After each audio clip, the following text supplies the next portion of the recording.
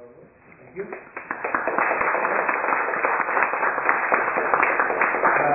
First of all, I'd like to thank you all for being here this evening. If I can let off the one step of it and try to tell you who I am, I'll be very happy. But I do thank the Institute of Buddhist Studies for making this opportunity possible. I understand that this is a Numata lecture series lecture, and I was being told that there are 3 kinds of lecture series in the Numata. There's the biennial one, in which the lecturer is invited for some time and comes maybe 3 or 4 months at a time. Is this the idea? And this is very important. And then they have the second kind, which is the in-between biennials, where they have outstanding Buddhist scholars come to give lectures. And then they have the third type, if they have money left over, they invite somebody from North America. So here I am, the third type. I have a little bit of money left over. It must be very much because they can't pay my airfare. The Buddhist Church of America is taking that out. So I must be the third type. I agree with it, but that's just a joke. I do it. I like to say that I'm very happy to be here with you. And my style of lecturing, unlike many of the perhaps lecture lectures you have heard, is to come and sort of rap with you and discuss with you. I do this in my classroom at the university. When I first got my PhD and went to lecture, I would start with a class of maybe 30 students, and about 2 weeks there'll be 5 there. And I couldn't figure this out for several years. In recent years I have finally figured this out. People are not used to being lectured at a high level of information. As a new PhD student, I tried to give my thesis over 1 term or something, and it was just too much information. It was good for me because it made me prepare and study. But I began to realize that kind of studying I could spread over 20 years of teaching, and it would work out to the downfall nicely for the students. So having been at the university for 30 years, now it's even thinner. And so, I may disappoint you. I don't know what your background is in Buddhism or anything, but I'm going to assume this evening that you have at least an interest in Buddhist studies. And I am going to be a bit controversial perhaps to traditional scholars of Buddhism at times, because when I lectured on it in Hong Kong last year, I could hear, well, that's not the way the book says it. And I agree, that's not the way the book says it, but as Dr. Payne has tried to point out, I see one of my tasks in being a professor of any institution like the university is to get the people to reflect on what's going on. So if I can accomplish that you go home with a God, that was a stupid lecture, wasn't it? I accomplished my purpose. At least now I have you rapping with the subject matter I have tried to convey. Now, the topic this evening is the concept of self or the self in Buddhism. And I purposely use the self in Buddhism because for the most part, I believe that when you read Buddhist books, the real concept of the more traditional way of talking about Buddhism is the no-self, or the non-self. And that gave me some concern because if there is no self and there is no non-self, then what the heck are we doing? Studying Buddhism, or who is it that does it, if indeed there is no self? So, although the translation of no self is quite accurate, and I don't want to ever defied that. And that is indeed a very literal translation of what is going on in the text. I wonder, oftentimes, whether Siddhartha wanted us to get rid of ourselves. Well, one of the easiest ways is perhaps try to do what the truck driver did the other day on the freeway, only do it with your car this time. And, the chance of you getting out of the car is less than the truck, because the truck has lots of speed.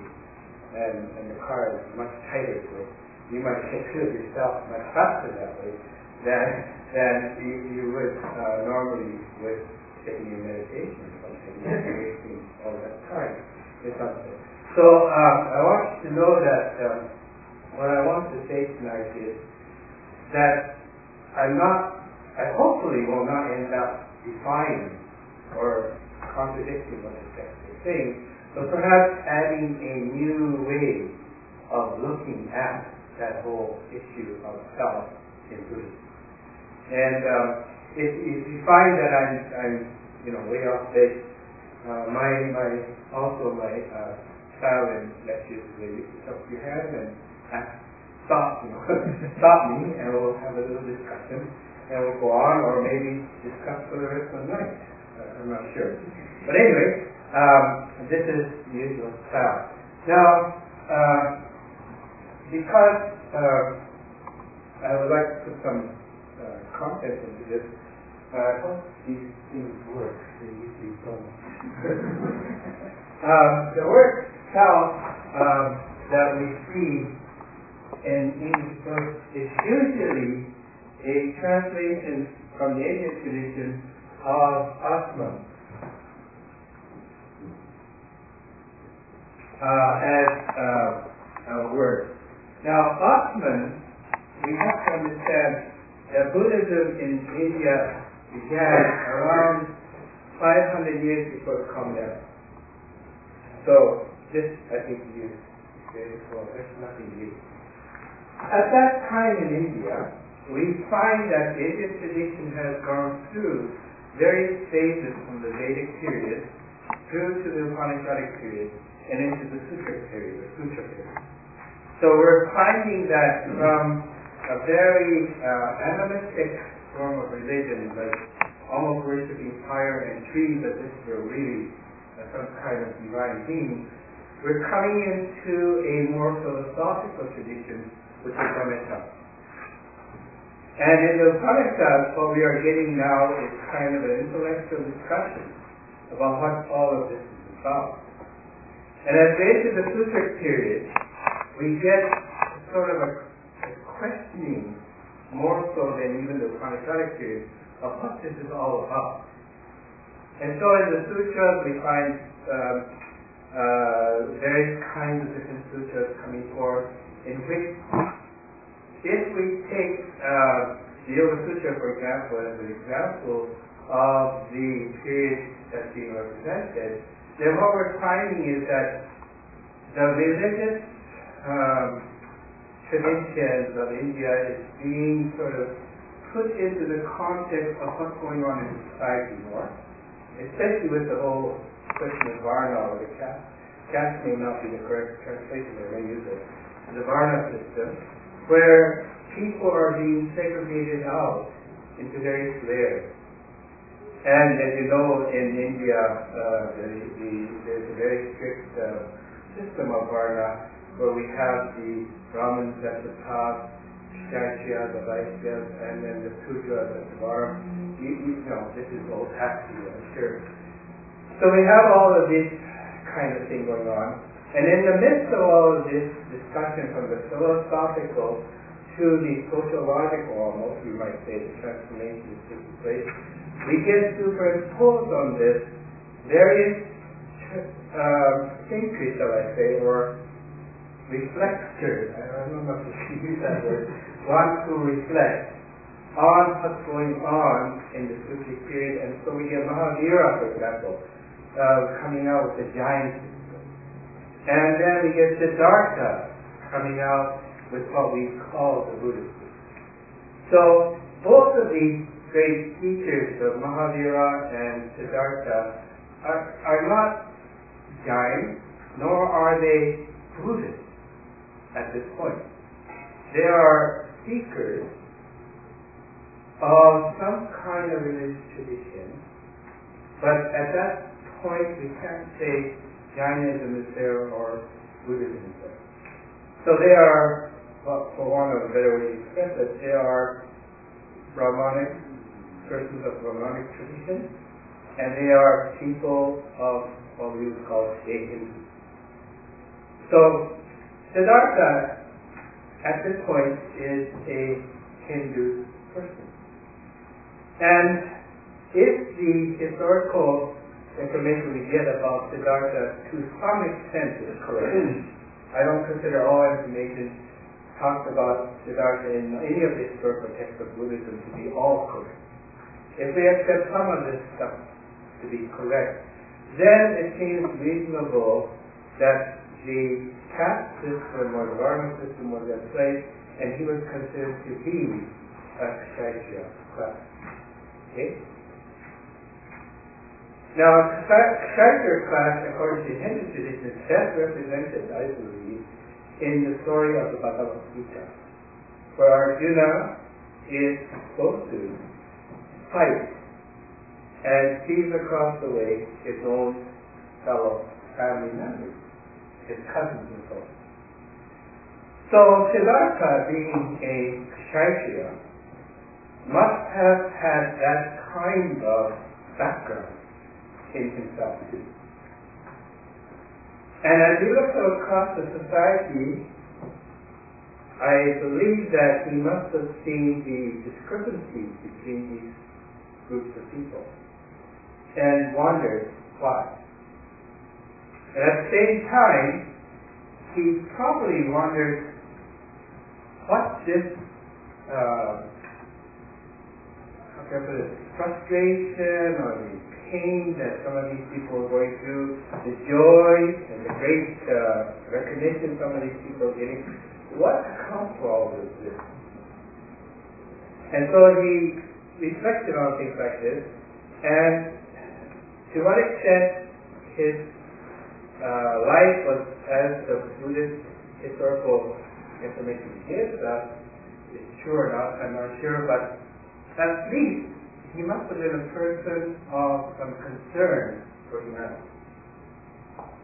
And because of this concern, he wanted to investigate more and more about what was going on. And perhaps one of the biggest concerns he had was that why is it, if in the Hindu tradition which he belongs to, was one in which the adherents of the tradition was trying to get back to the highest possible divine state, which is Brahman. Why, in going through that process of many cycles of birth and death, the samsara cycle, why was it that they were unhappy that they might get there? Because it was known in the tradition that you had to go through these samsara cycles to ward off any bad karma. Otherwise, if you had good karma, you wouldn't have been born where you were. So it must have been of some concern to him, how does one overcome such frustration? And what he began to realize, I believe, is that within the Hindu or this kind of Indian tradition, there was a belief that every individual had something very concrete about that individual, which made that person belong to a certain caste, and as a consequence, had that life to live out.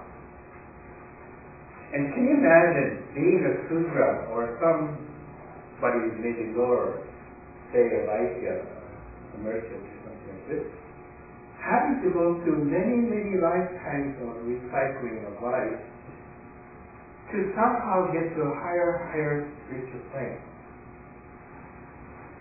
That the incentive a person would have to try to get there would be almost nil.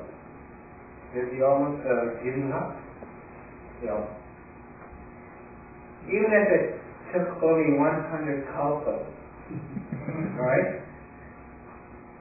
To realize what a kalpa time, does everybody know what a kalpa time is like? There's no need to explain kalpa, right?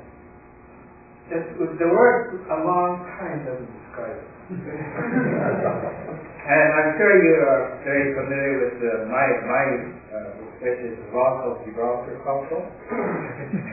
And I tell my class that the kalpa is like the rock of Gibraltar kalpa, which is in Indian literature anyway. And this is the kalpa where angels sweep over the rock of Gibraltar every 1,000 years, create a current of air movement, and when the rock of Gibraltar finally disappears, it's one small kalpa. Okay. And then you need 3,000 small kalpas to make a middle kalpa. You need 3,000 more of those kalpas to make a large kalpa. You need 3,000 more of those kalpas to make a real kalpa. And then they add insult to injury, so to speak, infinite numbers of 10,000 kalpas. Okay. And when you multiply infinite by 10,000, it becomes very large. So what chance does anybody have to become a Brahman? Now, if we analyze this whole structure more sociologically, why would Brahmins want to do that? You know, if we talk in modern church language, why would a priest want to make sure everybody under him never becomes a priest? And that's the sociological. My colleague, who is now in New Mexico, Richard Hayes, has written a paper on karma. I don't know if you read it, George. Have you? I think you read it. Bill, sorry. Have you read? No, I don't think I have. He's written an interesting paper on karma, which in which he indicates the reason that karma, which in Buddhist text means simply action, good, bad, or neutral. Okay? If the Buddhist text, at least in its very basic form, does not put a moral value on this action. Okay? It's simply good things, good things, bad things, bad things, neutral things, neutral things. Now, when we say it doesn't put, ethical values on things, I've already used ethical terms with that and neutral, but wholesome, unwholesome, healthy, unhealthy, right? Meaning that in the Buddhist context, a healthy action producing a healthy result means that you're going to be contented, peaceful with yourself. Whereas an unhealthy one, it means that you're going to be upset with yourself. And a neutral one is one in which neither one of these outcomes may arise. So why would someone, a system like Buddhism, which begins with this kind of explanation of karma, end up with the Vinayas for monks and laity? Where do we get the concept of Vinayas in the Buddhist tradition? And we get that merely because we have qualified beings or people or selves as beings of certain social life level. Okay? So if you're a monk, you get 2 monks together, one becomes a leader. Okay? Get a family together, somebody in that unit is the boss. Get a society together, somebody in that unit becomes the boss. When you naturally and sociologically get this structure of security, you have to have rules to make sure you stay boss. Okay? And therefore, it seems reasonable that even if a monk is older, if a younger age person is a monk longer, right, that longness of being a monk, the period of time, makes him superior to someone older. Of course, that would make me, as a monk, more superior than others. And if you want the society to set this up, then it's like saying you can't be an ordained person until you've gone through these levels, and so on. But when you look to the Buddhist text, one often wonders why or how is it that these denial rules have anything to do with enlightenment? Have you ever watched films? This is not, I hope, what do you call it, politically incorrect to speak this way. But in Thailand, for example, the monks, they expect the nuns to do everything for them. It doesn't matter if a nun's been older, a nun for many, many years, properly ordained and so on. That doesn't count. Women are just low. Why do you get that kind of socialized structure? It's certainly not an expression of loving kindness or compassion or understanding in the sense of understanding independence. It seems that the self has reflected upon is seen as some kind of important entity in the tradition. And Siddhartha seems to have said that non-self is for which it is. So if that's the case, then these poor monks, are either not Buddhist or misunderstanding and misrepresenting Buddhism. Now, I don't know if we could say that of the monks in the Buddhist system in America, this Maka system of Buddhism, but reflect why is this whole area of monks. So, in spite of the fact that Siddhartha began his tradition from understanding that because human beings have this sociological tendency to punctuate themselves as something very, very important, this punctuation of self caused that person to undergo dissatisfaction. Okay? And not only that, once the person began to think of the self as some concrete, non-changing entity, then there was no way in which that person could be shifted from thinking that, because to think so was very comfortable. And you give comfort to human beings, and they're very, very suffering. We're married, we have girlfriends, we have boyfriends, and we have good friends, or whatever. And we're very comfortable that this is the way it should be. Well, in fact, those who don't have boyfriends and girlfriends and husbands and wives are really very off. Now, don't quote me for saying that. Isn't that what Siddhartha is saying? That if you can get rid of all of these attachments, then you will not be so concerned about yourself. Or what we might call wrong. So I'd like to do a little bit of, how can I put it? So, if you don't mind. So, Atman. This is translated into English itself. In Tibetan, they say this is God.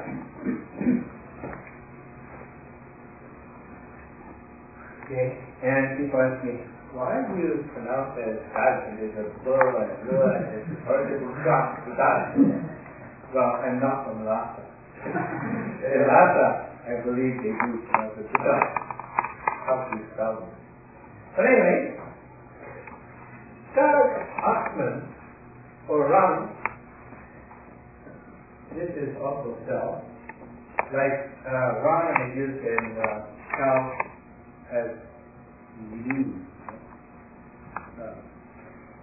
Anyway, when we look at the original, assuming Sanskrit to be the original, this word here is closest to that kind of thing in Tibetan. Okay? But Tibetan is also used, sorry for doing this because I often can't read I often can't go from romanization to seeing the word in Tibetan.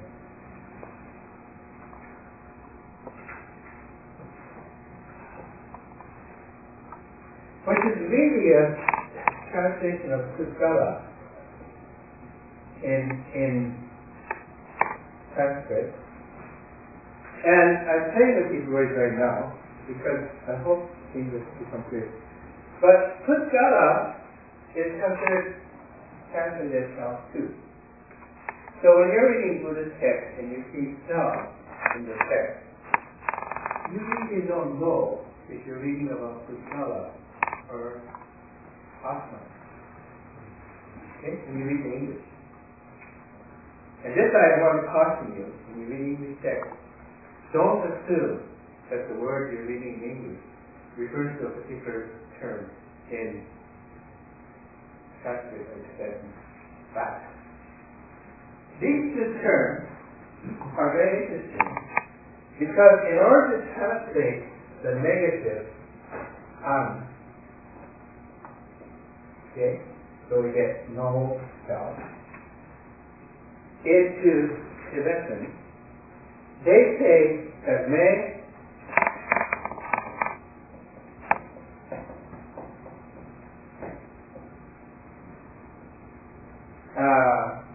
now you know this yourself.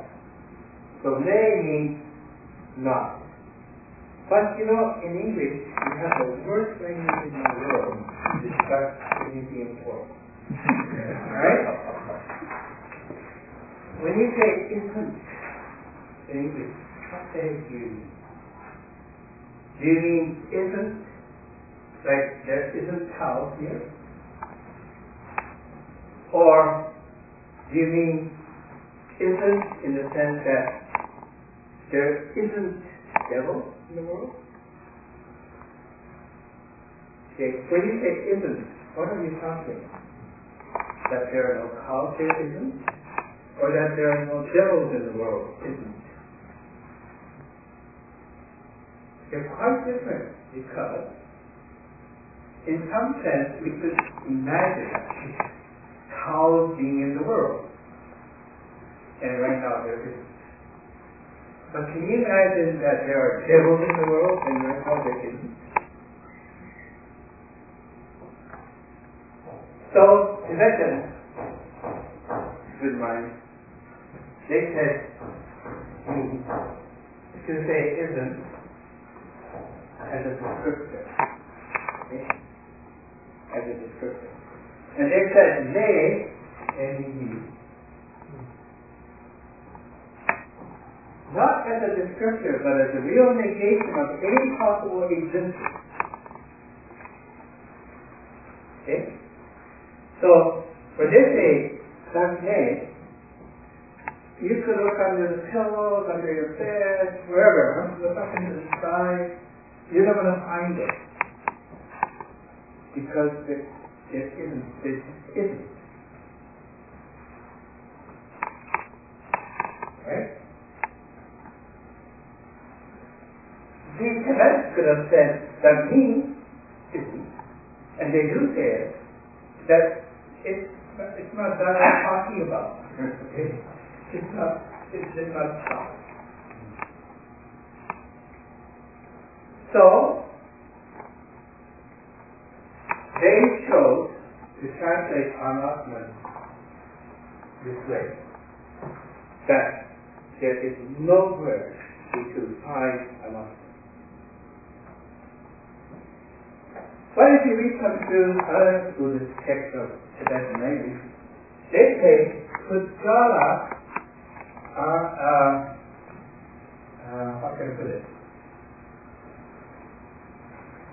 They speak of the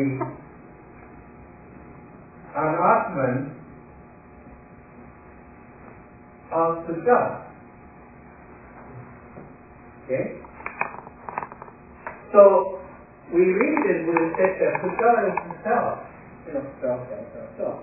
And then suddenly we get in the same text that we're reading, in which Pudgala was translated self. We read Pudgala Anatman. So, now, if we have been translating this as a self, then we have to translate this as no self, right? So we have to translate this no self of self. Right? Because we have Pudgala Anatman coming up in the text. So, I began to wonder, because from the translate, it's very difficult to understand what this kind of Pudgala self would be against Anatman self. And I began to analyze the Tibetan word gan. How can I translate this? Something like bloated? Is that correct? Bloated? And thus, finished.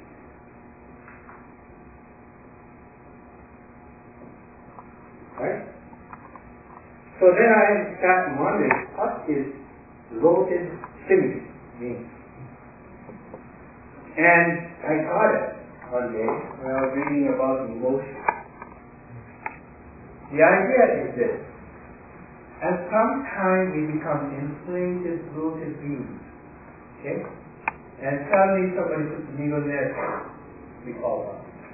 Right? So we blow up and get destroyed. We blow up and get destroyed. Okay? So that's what a person is all about. So now I'm beginning to translate the term not as self, but person. A person is one who blows up, gets destroyed, blows up, gets destroyed. But don't worry, there's nothing to it. Okay? Although we are people who go around bragging about what we can do and so on, and then somebody finds out and then puts a needle into our bragging balloon and bursts it, and we fall to pieces. Don't worry about it. There's nothing there either. Okay? From the very beginning, there was nothing there.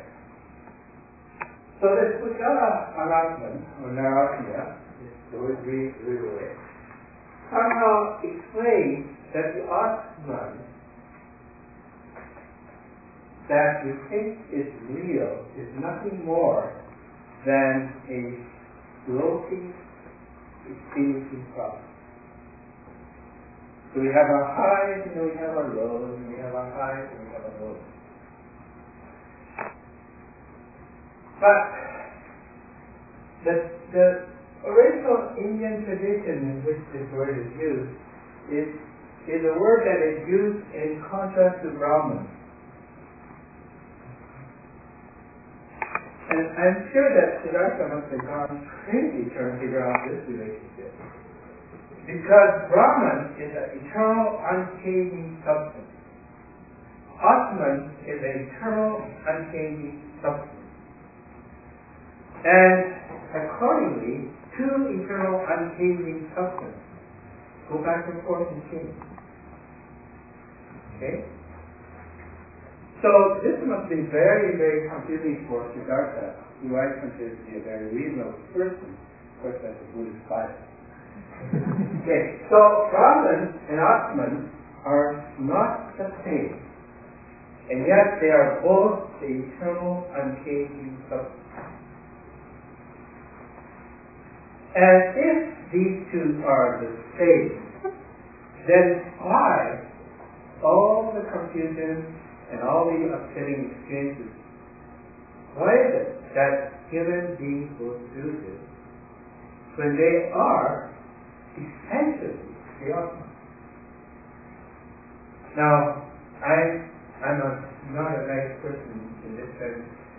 In my lectures at the university, because we try to somehow contextualize this within the Western culture, this Western region is problematic.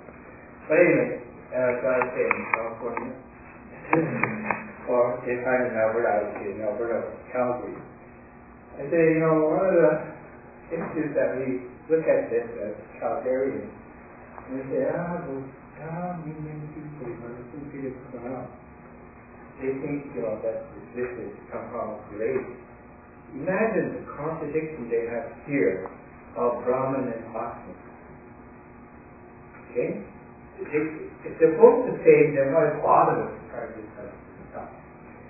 So I tell them, if we saw the self that's in the world as our soul, would you consider this an unchanging permanent self? Mm-hmm. If we think of Brahman as God, would you think of this as one unchanging self? Mm-hmm. Would you say they're the same? No. I said, well, you just think like me.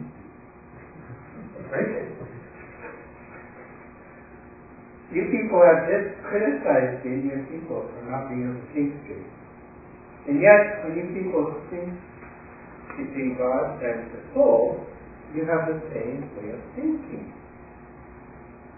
Furthermore, is it correct, because I'm not a Christian, I ask the question, is it correct that a Christian life is to die, for the purpose of dying, to be born into God's kingdom? Does it mean then that when a person dies and was a good Christian, that they will become into the kingdom of God? They will get to the kingdom of God. Is this what people, Christians, live for? Then, I ask, what's all the crying? You should be out dancing. They got there, I'm still back here, but that person got there is now one with God. Okay? This is what we live for. All our lives we've been doing good things to get there, right? So why not get up and dance? That's all it's crying about. And the student saying, that's right, but that's right, about what? Well, I don't think you're supposed to be doing that.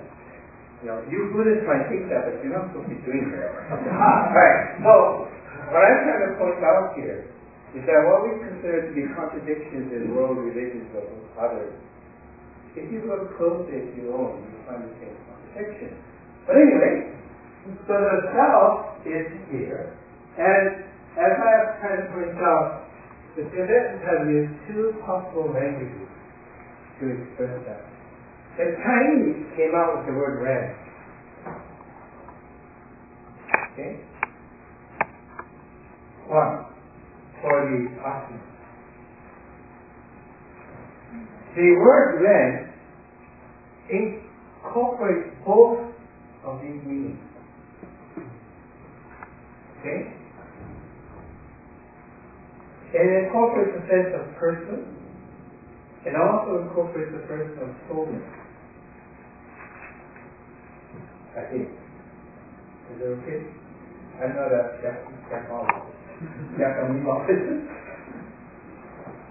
So it seems that, or I'm not a theologist, it seems that the Chinese had it right in this sense, that they meant both the person or personality and the actual entity. Now, they had it also right by using the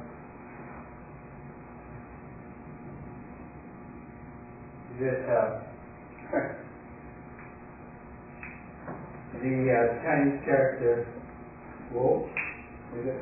Wu? That's the Chinese pronunciation. Huh? Yeah, against Yo.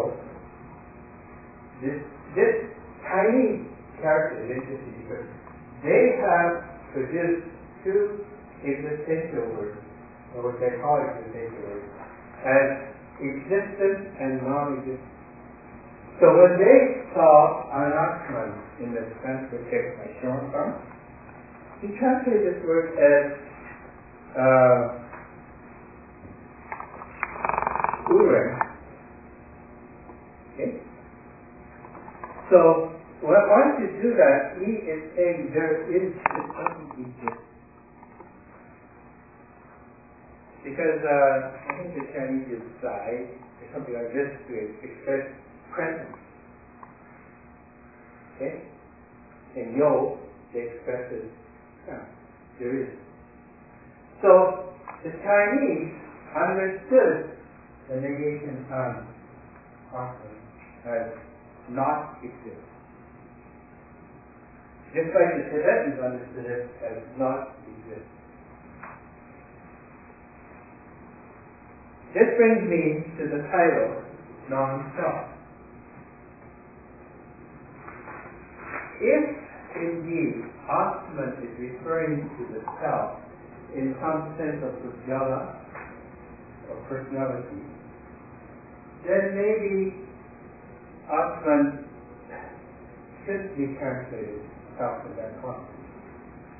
But we have to always go back to the Indian tradition and understand that Atman is a word used in context to Brahma. And what Siddhartha is negating in his expression of non-self is not the self, as we are here today. So we don't have to make the mistake of one of the Hindu ashram leaders who happened to have a Buddhist at the ashram that week. And every day at lunchtime or dinner time, everybody in the ashram gathered around the table, the Buddhist sat down, everybody got food and the Buddhist didn't. And so the Buddhist, after about 3 days, even tolerance, patience, all the things that we Buddhists have, run out. Right? And so the Buddha said to the ashram leader, how come I don't get fed? And the answer was, because you're not here. Right? You Buddhists believe you're not here. Now, that kind of concept of self is even present in Buddhism. That somehow they're supposed to get rid of themselves. What you're supposed to get rid of, according to Siddhartha, speaking of Anatman, I believe, is this biased belief or opinionated view that you are permanent and unchanging.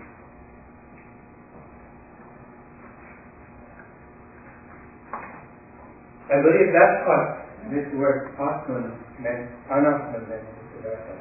He didn't tell you to go commit suicide and jump in the lake and get rid of yourself, but rather to come to the realization that what you think is Buddha or self, kind of a personality thing, is in fact a series of inflation and depression. And that although the inflation and depression is going on all the time, there's really nothing to it. Right? There's no Atman behind it. There's no eternal principle behind things. Because if there were an eternal principle, then certainly there could be no change. Whatever is eternal doesn't change. And if the self is eternal and unchanging, then we would not undergo birth, life and death. Nor will we have happiness and sadness. Because once you are one of them, you won't change. So the normal passage of existence, which is the inflation-deflation process, goes on so long as we are alive. But one day it will come to an end, because inflation must become depression must become inflation, change takes place. What was no longer exists or continues to exist. In the same way, the human being will die eventually. And when one dies, there is nothing that's going to stick around after. Because what you thought was life had nothing to do with it either. Now that's a very sobering thought, if you take it seriously. And in Buddhism, it seems that the Buddhists must take it seriously.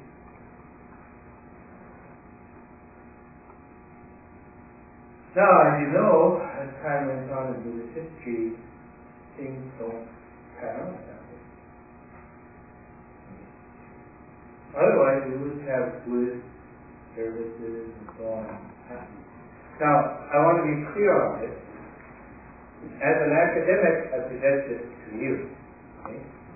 As a believer, I may have to change my tone and story a bit.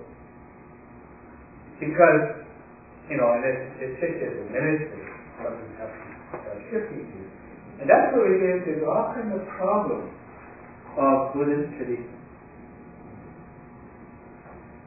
If we want to keep Buddhism as Siddhartha understood, and therefore became an enlightened being, then there's no need for politics, sociology, or anything.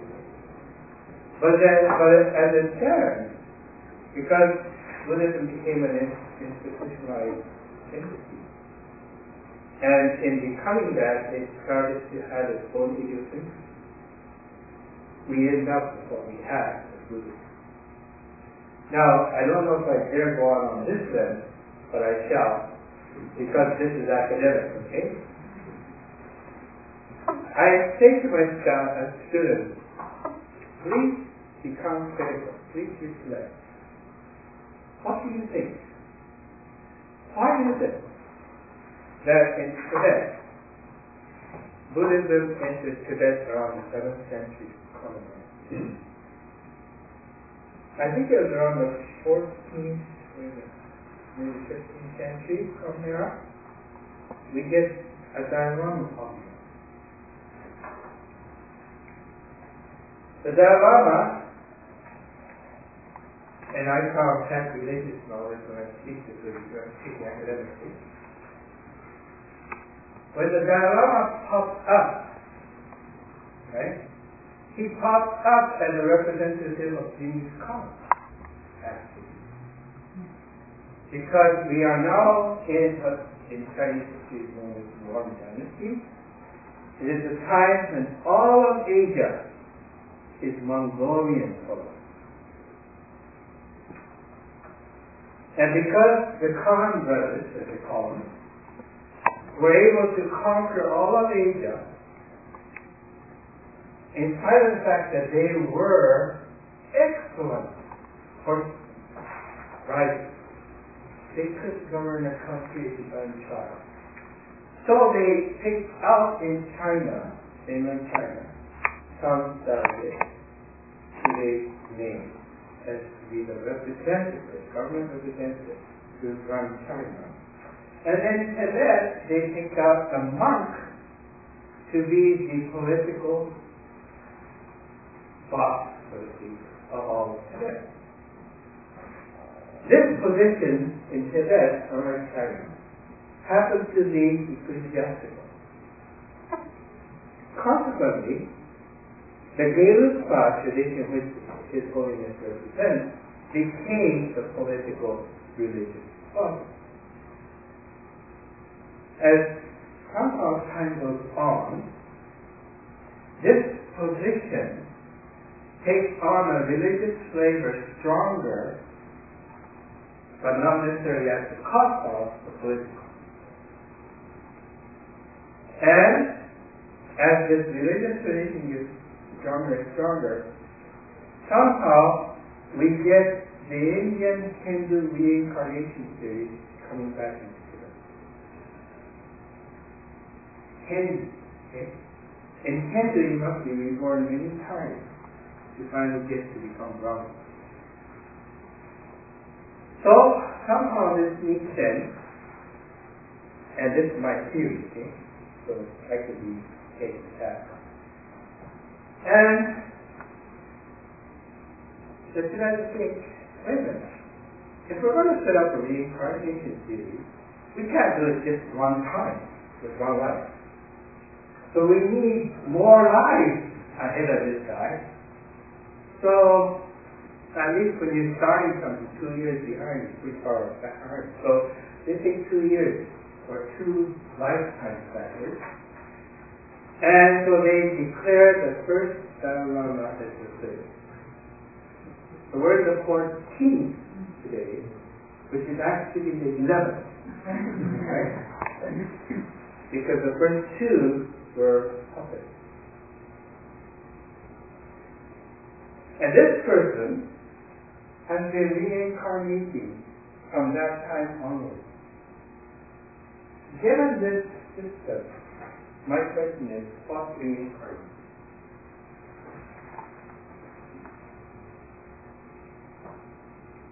What is it that is the ongoing dilemma? But we don't have to make it on such a high plane. You take Chinese Buddhism, you take Japanese Buddhism, and they have, various kinds of services, so that these souls of these dead people will finally get to the right place. Okay? But then that criticism I just played from the Lama, I use that because people understand that he's reincarnated. If you reason this way, and this is purely academic, you got it right. If you reason from an academical critical point of view, it seems that reincarnation is not a possible theory of Buddhism. And people say, but it says in the book. I agree. It says in the book. We even have the Tibet Book of the Dead, where we walk the person through for 49 days. Okay? We have all of these texts. We have the same structure in Sino-Japanese Buddhism. Can't deny it. One of the reasons why the Buddhist Church of America is here is because people keep dying and they want 49 days services. Right? But, somehow that doesn't bring us down. So either the Buddhist Churches of America, I'll take on them because they're their territory. Either the Buddhist Churches of America has to concede to the fact that Japanese is wrong, and the Buddhism that we need to have is the kind that Hinduism. Okay? You don't have to concede to that, where we have a soul, document that goes on and on and on, so one day it will be released. Or, and therefore Siddhartha is totally wrong. Or we're going to have to say Siddhartha is correct. We're going to start thinking different. Now, I'm not going to say which way the Buddhist Church of America should go, one way or the other. Academically, I have the problem of thinking that they would keep doing it. So they'll find a way, I'm sure, to handle this, even academically.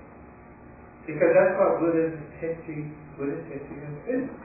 Always a way to figure out what the academic tells them to somehow bring it back into the social realm. So I want to point out that this Atman that Siddhartha at least wanted to talk about, but certainly not you and I as sort of to tell us. But in spite of the fact that we may, become bloated and fierce and bloated and fierce constantly, in spite of that fact, the self, as you and I know, is here. Now, by the way, without that possibility of some being present, now I sound like crazy, being present, okay? Without some kind of being present, but if you analyze what that really means, it means my body is here. And there is no being present, I don't know if I do this, that excludes my existence. Right? There's nobody talking about being that is not me with any significance. There's no significance about talking about somebody else's being. It's just sensitive and totally absurd. But when we want to talk about being, we want to talk about, in my case, me, in your case, hopefully you. That's the only place, that is the only point where being can take place. And in order to understand what Siddhartha gained in his enlightenment of understanding Ananda, this me, this person, has to somehow become a worthy vessel in some sense. Okay?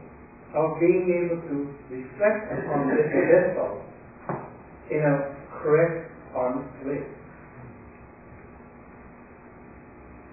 Which means to understand that after all, I am nothing new.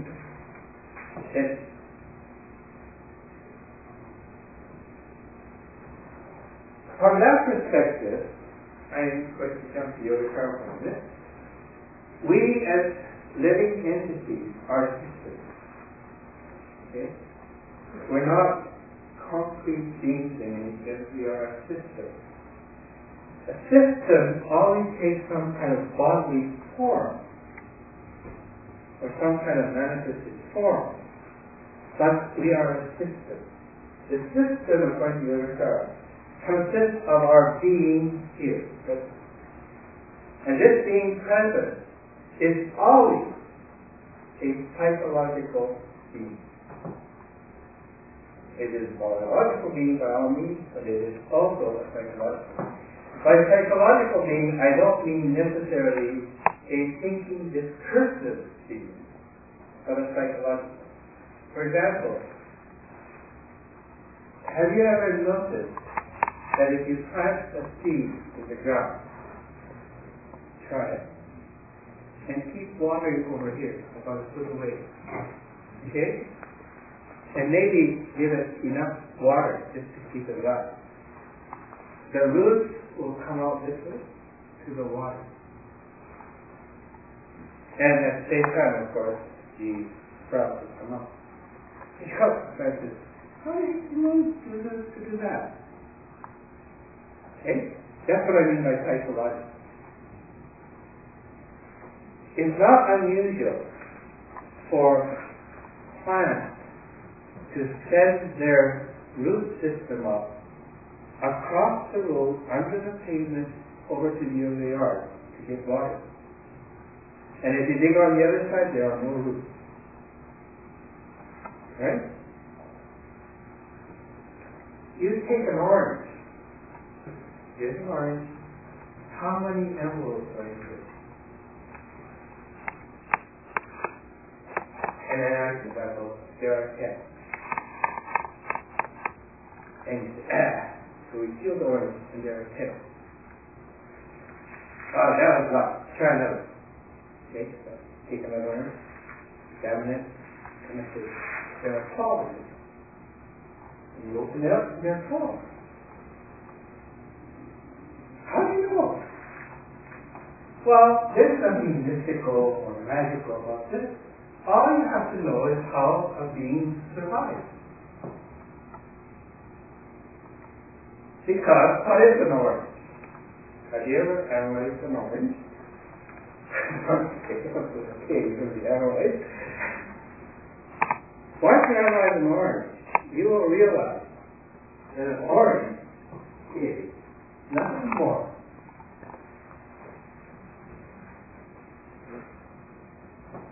than a cellular envelope with a spin. But in one of these pods, so to speak, there are, hundreds and hundreds of these cellular envelopes all coming up here. Have you ever noticed?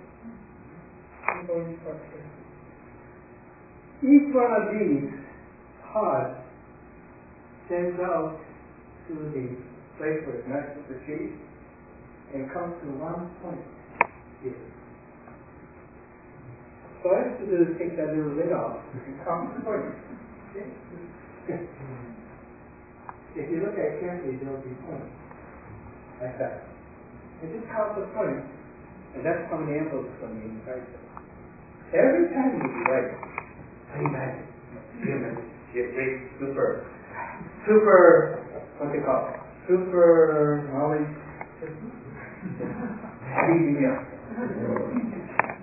Third eye. Okay? All you have to know is the principle thing. There's nothing magical or fun about this. The fact that you're nothing, all you have to know is the principle thing. And there will be nothing supernatural or natural about being nothing. Okay? It's just as simple as that. So what we cannot do is become opinionated or biased in how the universe is, because the universe has certain principles that help you find. But those principles are not absolute, because they exist. But so long as this is a living entity, it's going to try to stay alive. So we must begin with me, as a living entity, to understand how. Okay? And Yogacara went in to figure out, I don't know if you've ever made it a concern, but the Yogacara made it a concern as to how is it that the mind could come to the conclusion of something like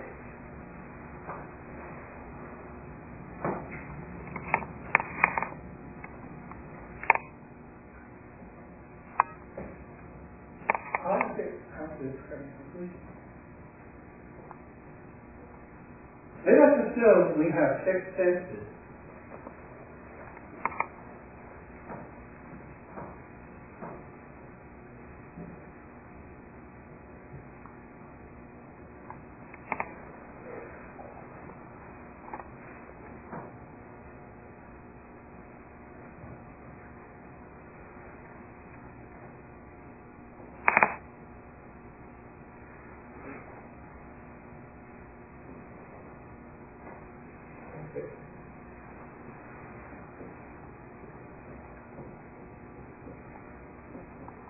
This is the skin is the sense of contact.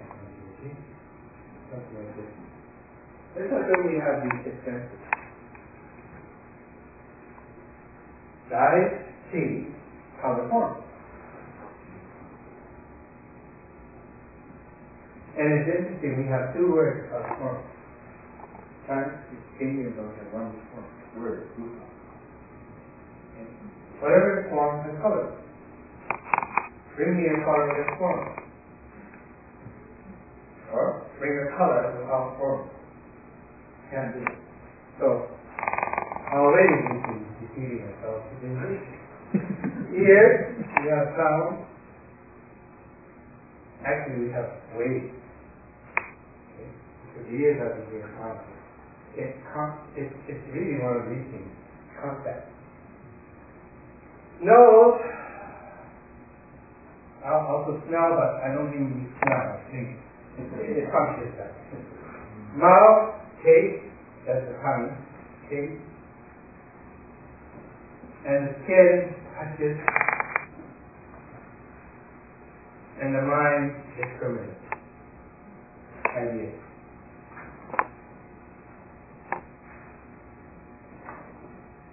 Did you agree? When the eye sees color form, how do we get eyes in the mind? When the nose smells fragrance, how does it get eyes in your mind? When the mouth tastes something, how does it get eyes in your mind? Does it occur to you with six senses you can't get a concept of you?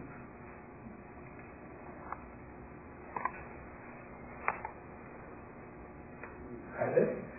Yes or no? Consciousness, but I think That's right.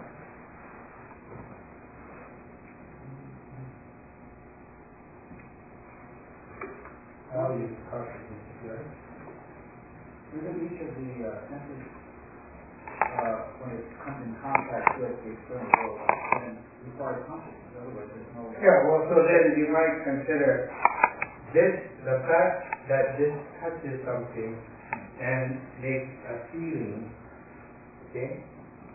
This becomes somehow the object of this? No. Okay? Dependent origination. Okay.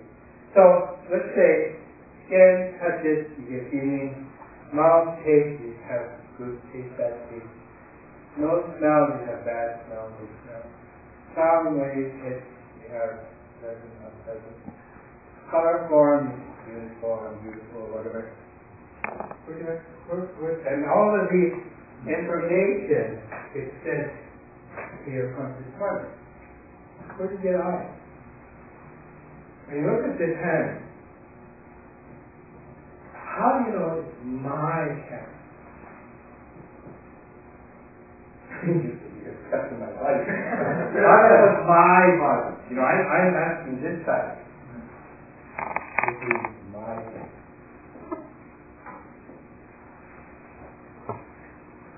How do you get that? Obviously, What about, wants and desires, then where do you get those? With the eyes see color, and the ears hear, the eyes don't see desire. Right. The eyes don't hear, the ears don't hear desire. Nose don't smell desire. Mouth doesn't taste desire. Skin doesn't touch desire. And all the information you get from all your senses come to your consciousness. And when those senses information have nothing to do with desire, how do you get desire?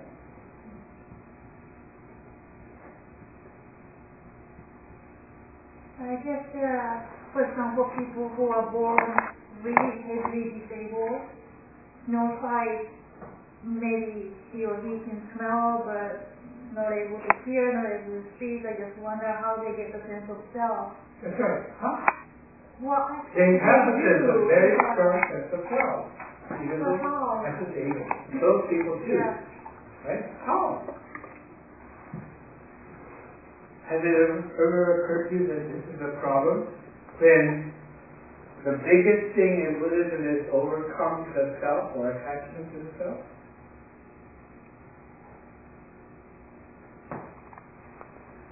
So why would Buddhism talk about attachment to self if you can't even get this from your senses? So you mean this heavily disabled sense of self is closer to Atman? No, I don't mean that. Okay. It's the concept of self that this person is somehow how can I say it? Not with all the possibilities there. Will be a sense of self that's different because it doesn't have those things involved. But still it has a sense of me. If you take an amoeba, I believe it has a sense of self. You take an ant, I believe, or some kind of little animal, I believe it has a sense of self. I believe that anything, any living entity which wishes to continue to live, and there is no entity I can think of that is quite contented to die. I believe that every living organic organism has this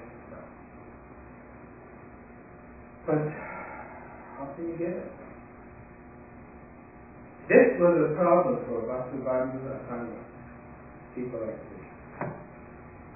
And so in order to respond to this, they came to this obvious conclusion. Six senses are not enough. A living organism must have more than six senses. So they added what you kind of pointed to, a kind of a consciousness whose business it was to take all the information taken here, because whatever is happening here is also being taken in to what we might call the mind or consciousness. Whatever is going on there is taken in, even though what's going on here is happening in this body. Okay? In other words, the eyes see color, form, and so on. But if you put your eyes long enough, like heart, you start seeing things that are not really out there, and your eyes are still functioning. Okay? And so on. So it added a seventh one called mana, whose function was manana, which means literally doing mana. Okay? And the doing mana was explained by Asanga meditation, that this doing mana was a doing with the body as its object. Okay? It's what we might call, in terms of ordinary language, self, a reflection on the self by self. But there's no concept of self yet. The eighth one is called alaya vijnana. And there's various translations we could have for this, one of which is storehouse consciousness, which is very nice. The other is something like the foundation of all that is possible. But the easiest one to understand for ordinary people, I think, is the body as consciousness. The whole body as a consciousness. So we don't get into the problem anymore of having to separate the body and mind. The body as an organism is a conscious being. And I don't mean being in the sense of some substantive thought, but B-ing.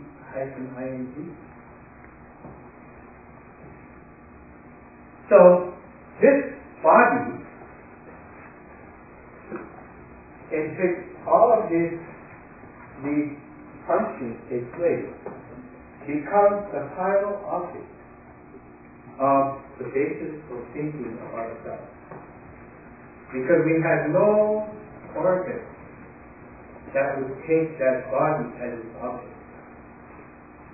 And that body as its object could not be possible without a body present. You understand? If you are not here, there's no use talking about your body if you're not existing. So this alaya vijnana, which has been translated to our consciousness and so on, is really my body. Or I use the word my here to indicate that it's not somebody else's body. And once you get into the mind body situation, then for the first time you have what Siddhartha has been concerned with. Who am I?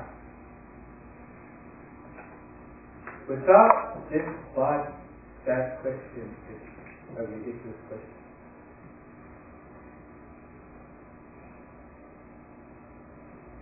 Now, let's to the related question. When one realizes the preciousness of body in order to become light, right? because without this, there's no sense.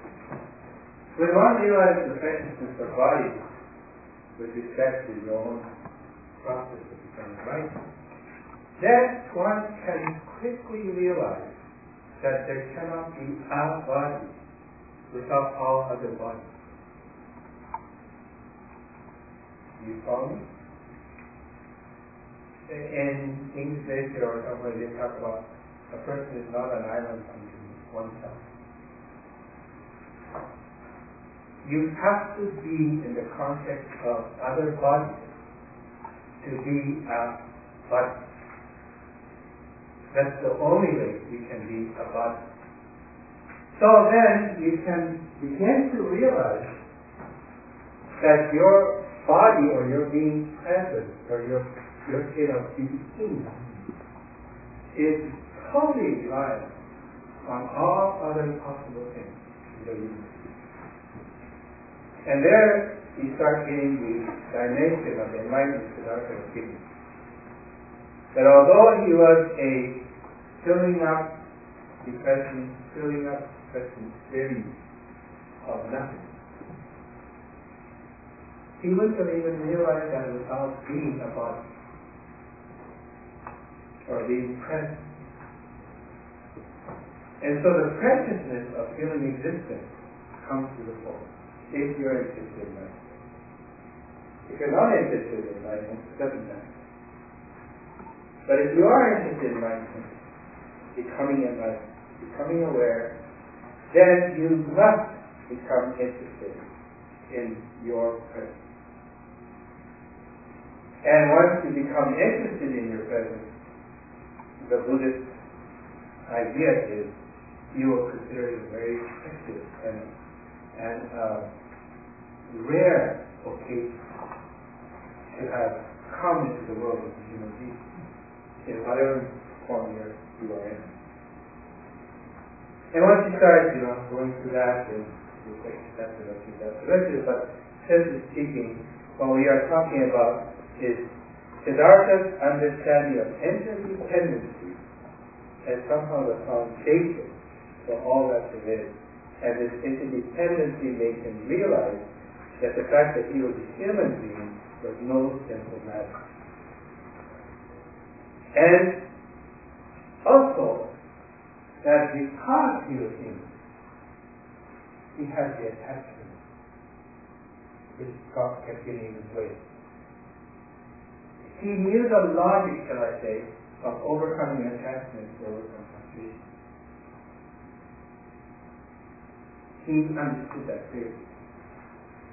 And perhaps that is the reason for us having in text a term called nirvana and parinirvana. That although Siddhartha in becoming enlightened overcame many of the afflicting emotions and hindrances that got in his way, he could not overcome his attachment to body. And when he died, he was able to no longer become attached. And so he is in a complete extinction. So maybe that's why we have terms like nirvana and Buddhism. But anyway, that's my discussion on what I think self is. So the term nothing is different than extinction. So, what I'm saying is,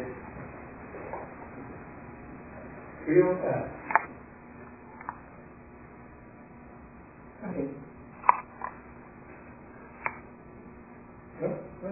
Nothing. There's nothing there. As opposed to extinction, which means something? No.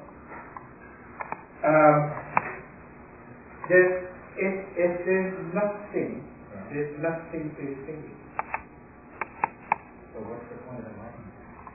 Know that. Then what happens? I don't know. What you can do? That's your path. As G.T. Suzuki said in one lecture given in Seattle, I heard him say, I encourage you, Dr. Suzuki, please explain to me now, you use the word enlightenment over and over again, what it's all about. You know, he said, question is, if Dr. Payne was enlightened, how would I know it? And Dr. Suzuki sat quietly for a while, and he looked at the man and said, he's running his gas. In other words, enlightenment is not something you reflect on somebody else, but rather it comes back to you. So that's something that somehow you have to take task your own being, and you have to, then do something. But if you know it and you don't want to do something about it, then go on suffering. Can I just ask you, how does Buddha nature differ?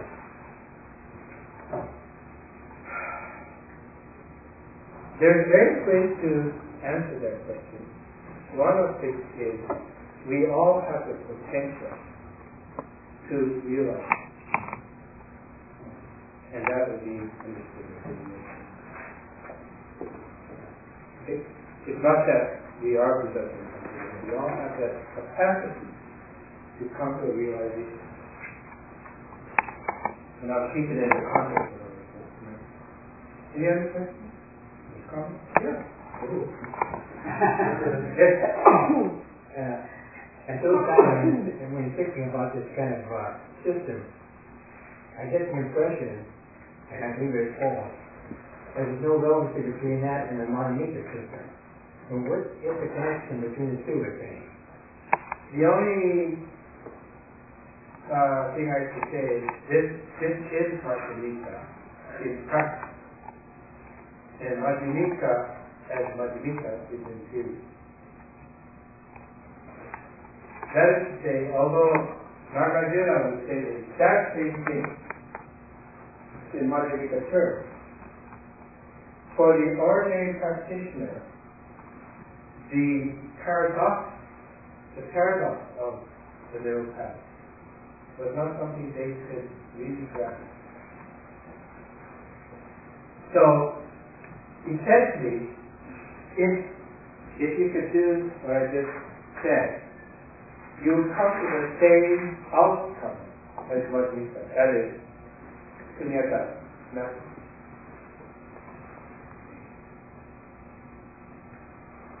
It's just that this gives the practice to Nagarjuna. It is a way in which you can resolve the paradox, so to speak. It's not a real resolution.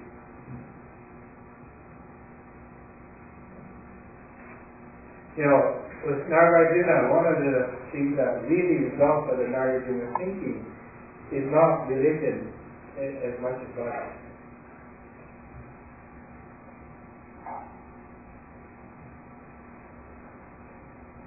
When this system of Asanga and Vasubandhu, around the 7th and 8th century Common Era, tried to explain itself beyond the practice, it became and began to develop in school of thought. So you get Vijnana and other people, and then even Chakratirti, instead of trying to rationalize or think through Nagarjuna's thinking, becomes the foundation for Buddhist philosophy. And after about the 8th century, or 9th century, this Buddhist logic moves over to Tibet, and in India we find basically Buddhism totally dead. It's more like museums. So once you start rationalizing and thinking logically about a practice, you can think it through and show the logic of it all, and then it's so Buddhism, to be a Buddhist and to try to understand Siddhartha's enlightenment requires practice. Because without it, you can't have it without it. for him it becomes heavy exercise. Because he was the quintessence of the essence of the Buddha's man. And he said that we have to overcome attachment emotions to clear our frustration. You can't do that once, you just have to do it. From the point of view, if an artist is written about the kinds of people who don't do well and like this retreat, people who are narcissistic, I kind of never really understood that, but if narcissists are extremely attached to the kind of bloated cycle or phobic about really finishing, or it kind of makes sense that they kind of prematurely start using their self and yeah. But the self that they produce through their thinking is not the real self. Even the real self, which they might come to the conclusion, is not real in the sense of it's eternally unchanging. This principle that I just talked to you about was reflection. We tried at the hospital in Calgary as a family therapy. Instead of therapy as analysis, we use therapy as an interaction. And by using the therapy of interaction, the person who, as a family unit, is really a family therapy. The person who has been defined by the family to be the problem. Suddenly, once the family began to realize the interaction of this, it's the cause. This person just continued being who he or she was, and the family was quite sweet and settled. That, it was us who made him or her what that person. And then suddenly, it was only seconds, I'm sure. We saw everybody smiling. No more fun. Okay? So that's that. And until then, they were fighting each other, pointing at each other. And once they understood that a family is a system of interaction, that's what I try to tell you, that a person, once they understood that, there was no more conflict. And it was amazing how the room sort of literally lit up. And that was achieved. And, if you ask me how it was done, I can only say everybody is a good one finally realized there is a relief. Okay? just one second. Just to clarify, were you saying that rebirth is not relevant in this? Or that included in that? It's not really. I don't know what to do about. Yeah. But if he taught enlightenment to me, to become free of obstruction, and that which obstructs us are, how we might call reductionist concrete thinking, then to believe in reincarnation is a reductionist concrete. Okay? Does that answer? Yes, thank you. Join me in thanking this moment.